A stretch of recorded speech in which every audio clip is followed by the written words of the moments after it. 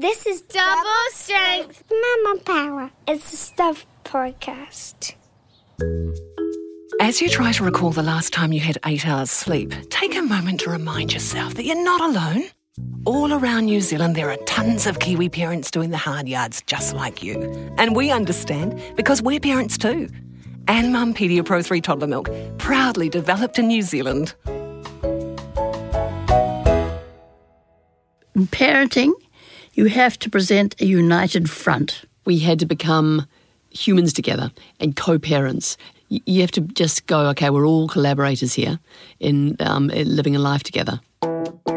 I'm having a bit of a double take today. I know what you mean, Suzy. Not surprising, really, with actor Miranda Harcourt and her mother, Dame Kate, being our guests. Yes, so good to hear them talk about something that we all think about at times, and that's how much we're like our own parents. I know, we so are. And with Kate and Miranda, they've even taken to the stage to explore that very thing. And of course, Miranda's own children are now following in both their footsteps. So Kate and Miranda share with us how parenting down through the ages changes and often stays the same.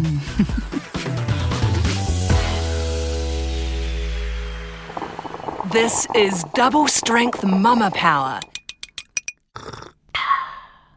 Kia ora koutou.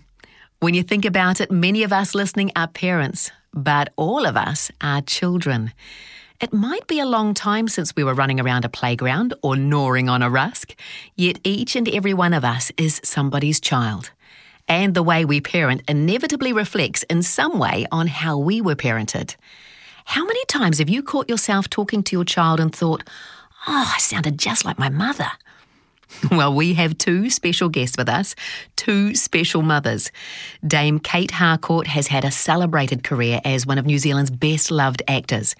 Her daughter Miranda holds a similar place in the nation's heart too, as one of our most recognised and admired drama talents. Like mother, like daughter. Well, that's certainly the case when it comes to acting. So does that hold in the same way they parent? Miranda, have you had that experience of sounding like your mother? I absolutely have. And of course, as I've got older, people think that I sound more and probably look more like my mother. Oh, rubbish. No, it's true. Kate had her children very late. You had me when you were 35, and Gordon when she was 39. And then I had my first child, Peter, when I was 35, same as my mother. And then I kept on going until I was 44. I had my most recent child. And because, well, how old are you? You're nearly 92. Yeah. So I guess that means that it's a hell of a long time ago that I was the child of a parent. And so I can't really remember as clearly as some people would. But yes, I do sound a lot like my mother, especially when I am angry and shout at them. I think that very instinctual, don't cross the road, it's dangerous, or what the hell are you doing? Why is this bench so messy? When I went out this morning, I would have expected the dishes to be done. That kind of snap really reminds me of my mother. Kate, what about you? Tell us about your mum.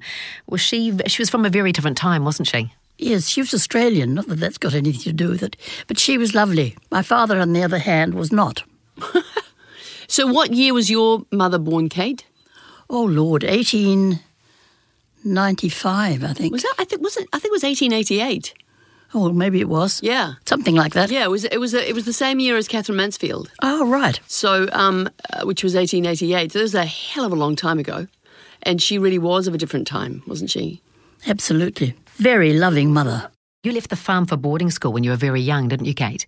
Yes, I went at 9 to my first school. I had 3 years there at Amberley House, and then I had 4 years at Woodford. So I was away for a long time. Were those good times?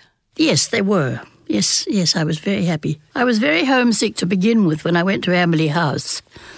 And we weren't far from home then. We lived in the back blocks. The house was the second last house on the road. We lived at the foot of a pass. And it was only 35 miles to Christchurch, but it was all shingle roads. And it was, a lifetime, really. So that when I went to school, the holidays were very important with dogs and ponies. But Woodford was a different cup of tea. It took 2 days to get there. Mad, really. I don't know why they sent us. There were 20 of us from the South Island, and we had to meet on the Christchurch railway station under the clock at 6 o'clock, get the train down to the Littleton ferry overnight from Littleton to Wellington, breakfast in the railway station, which was a tremendous treat, and then 5 or 6 hours on the train up to Hastings. So it was a long way. A very long way from your mother in particular. Yes, and she only came up to see me once, I think, for my final year's prize giving, so that the holidays were pretty important. And one holidays I spent in Hawke's Bay because they'd heard that there were Japanese submarines around about the Straits, and they gave me the option to go back to old Amberley House or stay up at Woodford for the holidays. So I was away for the best part of 6 months. Kate, leaving home at 9, you really learned about independence from a young age, didn't you? I suppose we had to. We had governesses up till then. We had two. We had a wonderful woman called Miss Cluley, and she taught me to read, and she was wonderful, and she read us the most marvellous stories. When I was first approached to do this interview, I was thinking about parenting, and I said to myself, the first two important things are love and stories. And that sums up my approach to parenting. So true. With regards to independence, did you encourage Miranda with the same level of independence, or did you do something different? I don't remember. Did I encourage you to do what you wanted to do and go out and be adventurous? Yes, 100%. Sometimes to a ridiculous degree. When I was 12, my parents sent me to an art class and they went, oh, she's a really good drawer. And so, and this is where I share a lot with Kate, actually. She went, right, there's a talent. She's really good at drawing. Who can I cast around amongst my acquaintanceship and find who can guide my daughter in this talent? Oh, my friend Suzy Skirman, who runs the life drawing classes at Wellington Polytech, bloody miles away. But so my mother went, right, well, after school on Wednesdays, you're going to go to the life drawing class, which is 2 hours long and starts at 6 in the evening, finishes at 8. So you'll catch the bus down there. And then luckily, somebody gave me a lift home in the pitch dark. And so off I went. And I would be confronted every week on Wednesdays. I'm 12 years old, by the way. I'd be confronted with just an array of naked bodies, whoever the model was of the week, and a whole bunch of naughty art students. And I loved it. It has been extremely informative and a great experience for the rest of my life. But it was unusual parenting, I have to say. So yes, they were, some would say lax, and some would say courageous. How about with your own children then, Miranda? Are you lax or courageous? Well, I have replicated Kate's attitude, and I think both Stuart and I have consistently gone, here's a really great opportunity for Peter or Thomason or Davida or Sarah, Stuart's daughter. Let's go for it. And we might, in this day and age, put a little bit more supervision around that. But some people have been shocked at the level of freedom that we've afforded our children to go off and do their own thing. I remember when Thomason was cast in Shortland Street. Do you remember that, Kate? Mm-hmm. And in order, obviously, to do Shortland Street, which shoots in Auckland, she had to leave Wellington and live in Auckland for 6 months. And she would be there for, say, 3 or 4 days shooting a week, and then she would come back home. So that meant she had to take 6 months off school in her 4th form year. And she lived with our good friend, her fake parent, Deborah Smith, and Nicholas Stevens. They had her in their apartment and looked after her and gave her really great parenting and have fed a lot into the person that she is today. So, yes, we let her leave home at a very young age and live in Auckland for 6 months to have that experience. But at the same time, we made sure that she was living with, great people who would give her a lot of care. Thomason is, of course, 18 now. So what age did she start acting? She and Peter and Davida, actually, they all started acting very early in a paper run sort of way because it is the family business. My father, Peter Harcourt, was a writer and a broadcaster and an actor himself, and Kate's an actress and a broadcaster, and then I came along and I do the same thing. Gordon, my brother, who's got 3 children of his own. He has always been a broadcaster and a journalist. And then we come to our kids and they're doing the same thing. So it is kind of the the family paper run. And in those early days, our kids, when they were very little, 6 and 7, probably younger actually, they would, do photographic shoots if somebody needed a kid in their photograph, or they'd do lots and lots of voiceovers, which was great pocket money. And didn't they make a movie together? Yes, they did. They made a really good movie by Juliet Berg called Existence, and they played brother and sister. Thomason was 7 and Peter was 8, and or maybe they were 8 and 9, but they were pretty young. And it's a beautiful movie, and they had a great time making it. But at that time, neither of them were passionate actors. They just happened to be good at it, and it was a handy way to earn the odd dollar. And Pete had a part in Waiting for Godot, didn't he? That's right. He acted opposite Ian McKellen. Oh my goodness! In Waiting for Godot on stage. So they've both got great CVs, but I think the fact that Peter's really always been interested in politics and current events, I think that allowed him to be a really good actor, because it wasn't really his main passion, so he was able to be tangentially good.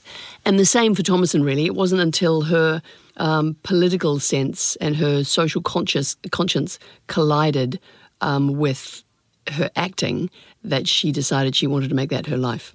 Well, the theatre and public speaking are both tough businesses.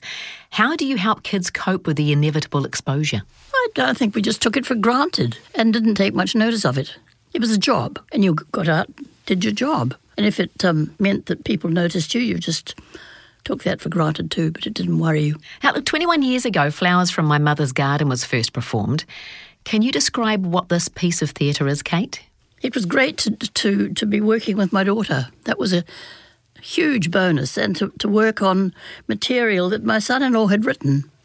It was a great experience. We had a good time, didn't we? Yes, we had a great time, and we really, this is when Kate started to become a daughter as opposed to a mother, because she willingly submitted to a theatrical process of making a show, which was a documentary on stage.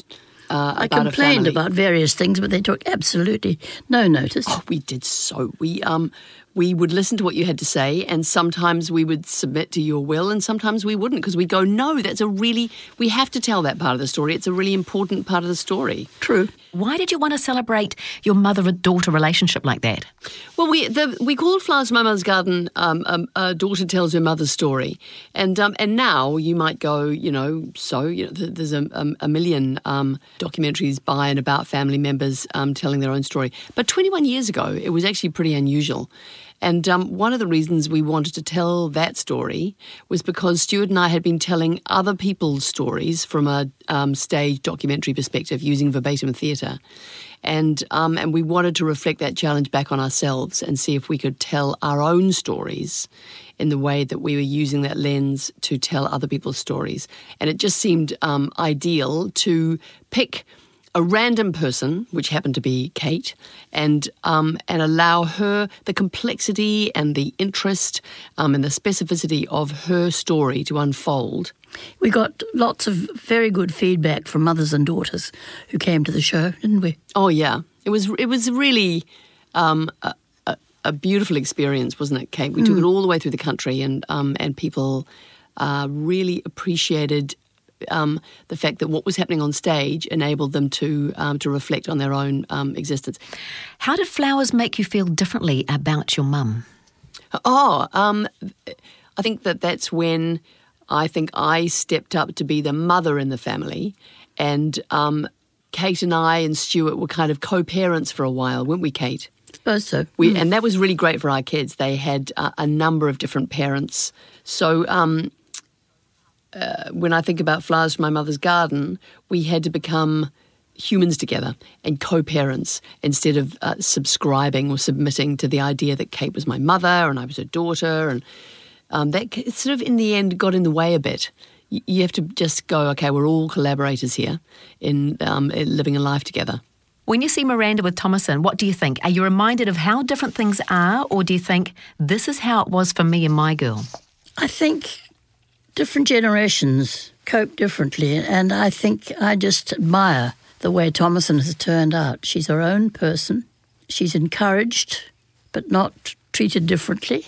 And I think Stuart and Miranda have done a jolly good job with their kids. I'm very proud to be their grandmother. And my son's kids in Auckland too. In parenting, you have to present a united front.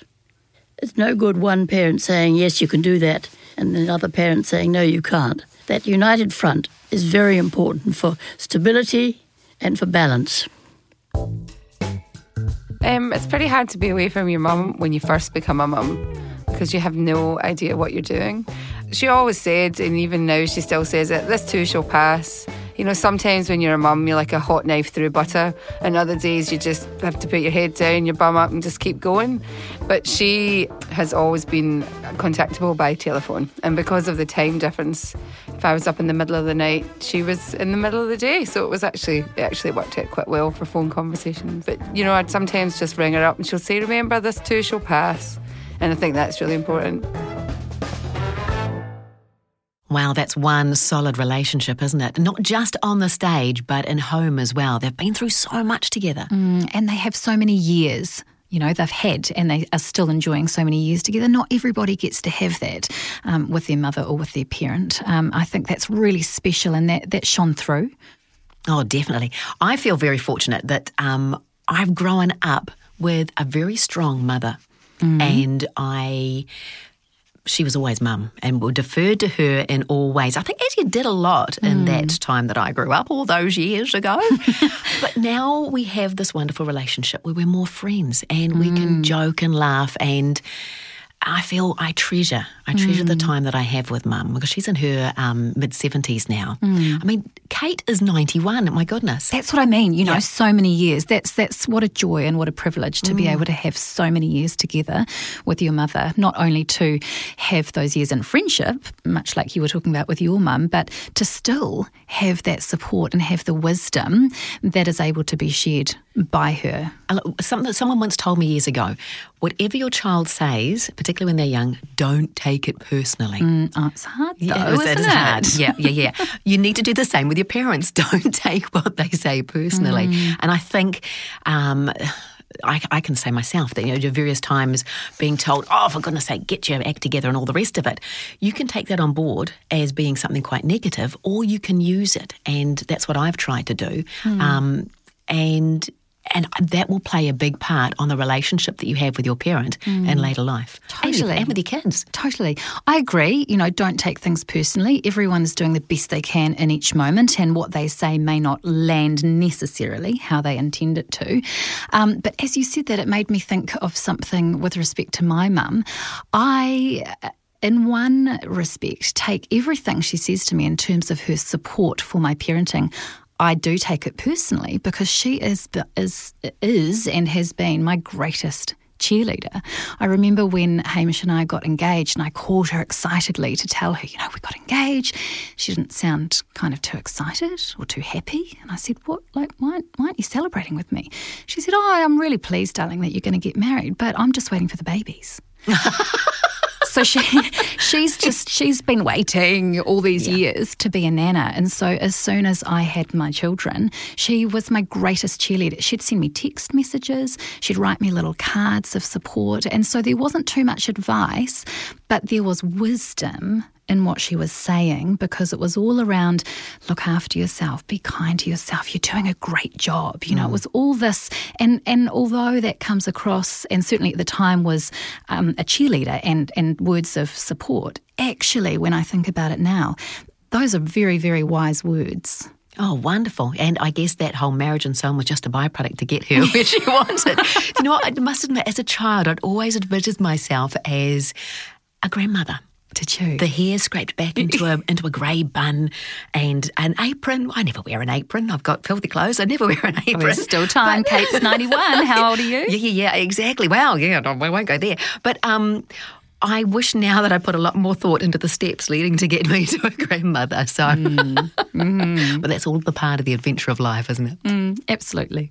We understand that looking after a tiny human is a huge task. That's why we created this podcast, to help you feel like you're not in this alone. Proudly brought to you by Mumpedia Pro 3 Toddler Milk, helping give your little ones the strength to grow. Today's mindful moment is a gratitude practice. There's a heap of science out there now that tells us that when we're grateful, we become more content. Contentedness breeds a centeredness, a steadiness of self, and from this we grow our own presence and inner strength and belief that I can do this, I've got this. Funnily enough, given we've been talking about generational advice, gratitude practice can actually help our intuition. So, though we might rely on generational advice, when we attend to our gratitude for it, we might find over time we rely on it less as we believe in ourselves more. One of my favourite psychology experts, Rick Hanson, says that when you are present, when you focus on what is good, and when you are grateful, then over time you'll hardwire your brain to be more positive and more resilient to discomfort and difficult times. When you're more resilient, you're more able to turn inward to your own strength, your own self-belief, your own intuition. So with that said, let's practice. Gently allow your eyes to soften and close, and as always, take a moment to settle into your body. I'm going to guide your attention to several points of focus that we collectively as parents can be grateful for. As we pause at each, we'll take a moment to give thanks, and we'll incorporate a focus on our breath into this practice too. So let's also settle the breath by together taking one deep inhale breath, drawing it all the way down to your belly, and exhale a long, slow release. Bring to mind now your own parents or caregivers. Recognise all that they did as best as they knew how. Acknowledge the values bestowed upon you, the wisdom exchanged. On your next inhale, imagine you are breathing into your body all the wisdom they have shared. And on your exhale, let your breath be a sigh of gratitude for them as you quietly say, thank you. And next, bring to mind the generations before us who paved the way, whose folklore and stories have been passed down for us to learn from.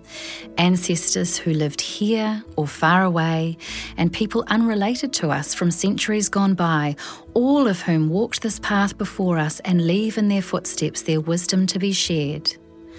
On your next inhale, imagine you are breathing in all the wisdom they have shared. And on your exhale, let your breath be a sigh of gratitude for them as you quietly say, thank you. Now bring to mind all your children and the children of your brothers, sisters, friends, all the children who you know. Our children are potentially our best teachers as they throw us challenges, curveballs, new situations daily which we need to respond to and learn from and grow through. On your next inhale, imagine you are breathing in the sweet teachings of these children. And on your exhale, let your breath be a sigh of gratitude for them as you quietly say, thank you. And now let me offer your mind the idea that each new day, each new moment brings an opportunity to learn, to try, to trust yourself, to make mistakes, to have successes and grow. We're going to inhale and hold the breath this time, not rigidly, just gently and just for a moment. So on your next inhale, prepare to breathe in deeply all the way down to your belly, that core of you where your wisdom resides. And then for a moment, hold that breath and focus your attention on your core. Connect to that wisdom, your wisdom. And then on your exhale, let your breath be a sigh of gratitude for this moment of connection as you say quietly to your own soul, thank you. You have the support of the wisdom of all the ages, and you have the strength and certainty of your own wisdom, your intuition. Know this, trust this. Namaste. Well, Tui, our thanks go to you now. What a great way to end our podcast about what we learned at, as the saying goes, our mother's knee.